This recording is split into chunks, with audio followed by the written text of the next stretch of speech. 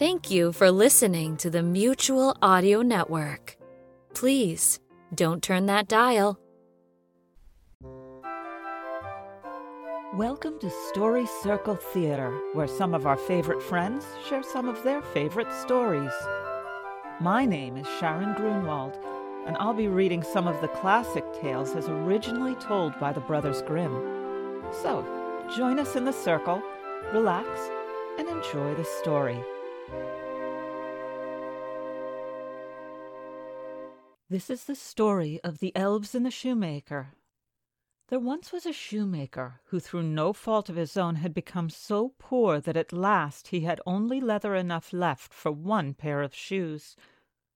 At evening he cut out the shoes which he intended to begin upon the next morning, and since he had a good conscience, he lay down quietly, said his prayers, and fell asleep. In the morning, when he had said his prayers and was preparing to sit down to work, he found the pair of shoes standing finished on his table. He was amazed and could not understand it in the least. He took the shoes in his hand to examine them more closely.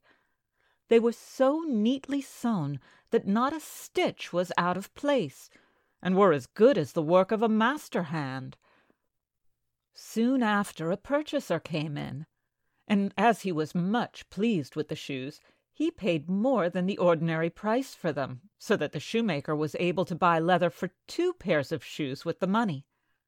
He cut them out in the evening, and the next day, with fresh courage, was about to go to work. But he had no need to, for when he got up, the shoes were finished, and buyers were not lacking. These gave him so much money that he was able to buy leather for 4 pairs of shoes. Early next morning he found the 4 pairs finished, and so it went on.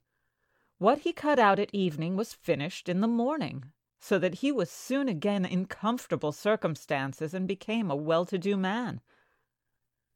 Now it happened one evening, not long before Christmas, when he had cut out some shoes as usual, that he said to his wife, "How would it be if we were to sit up tonight to see who it is that lends us such a helping hand?"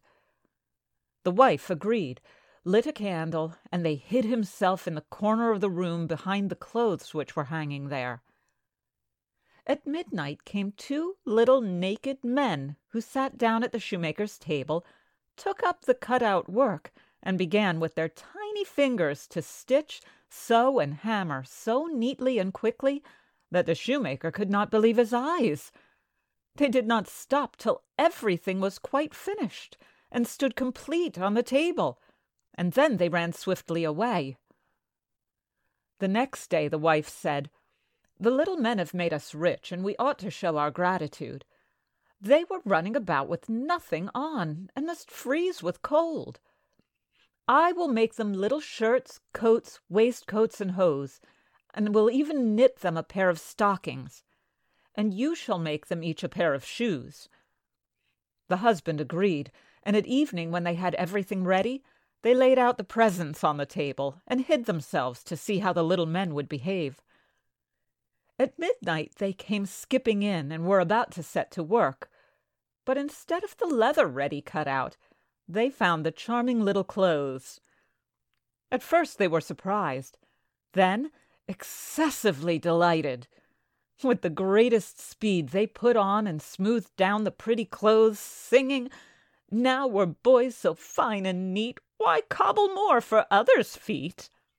And then they hopped and danced about and leapt over chairs and tables and out the door. Henceforward they came back no more. But the shoemaker fared well as long as he lived, and had good luck in all his undertakings. I hope you enjoyed today's story, read to you by me, Sharon Grunwald. If you'd like to know more about me, you can visit my website at sharongrunwaldva.webs.com. Be sure to join us next week, right here on Story Circle Theater. And don't forget, keep reading.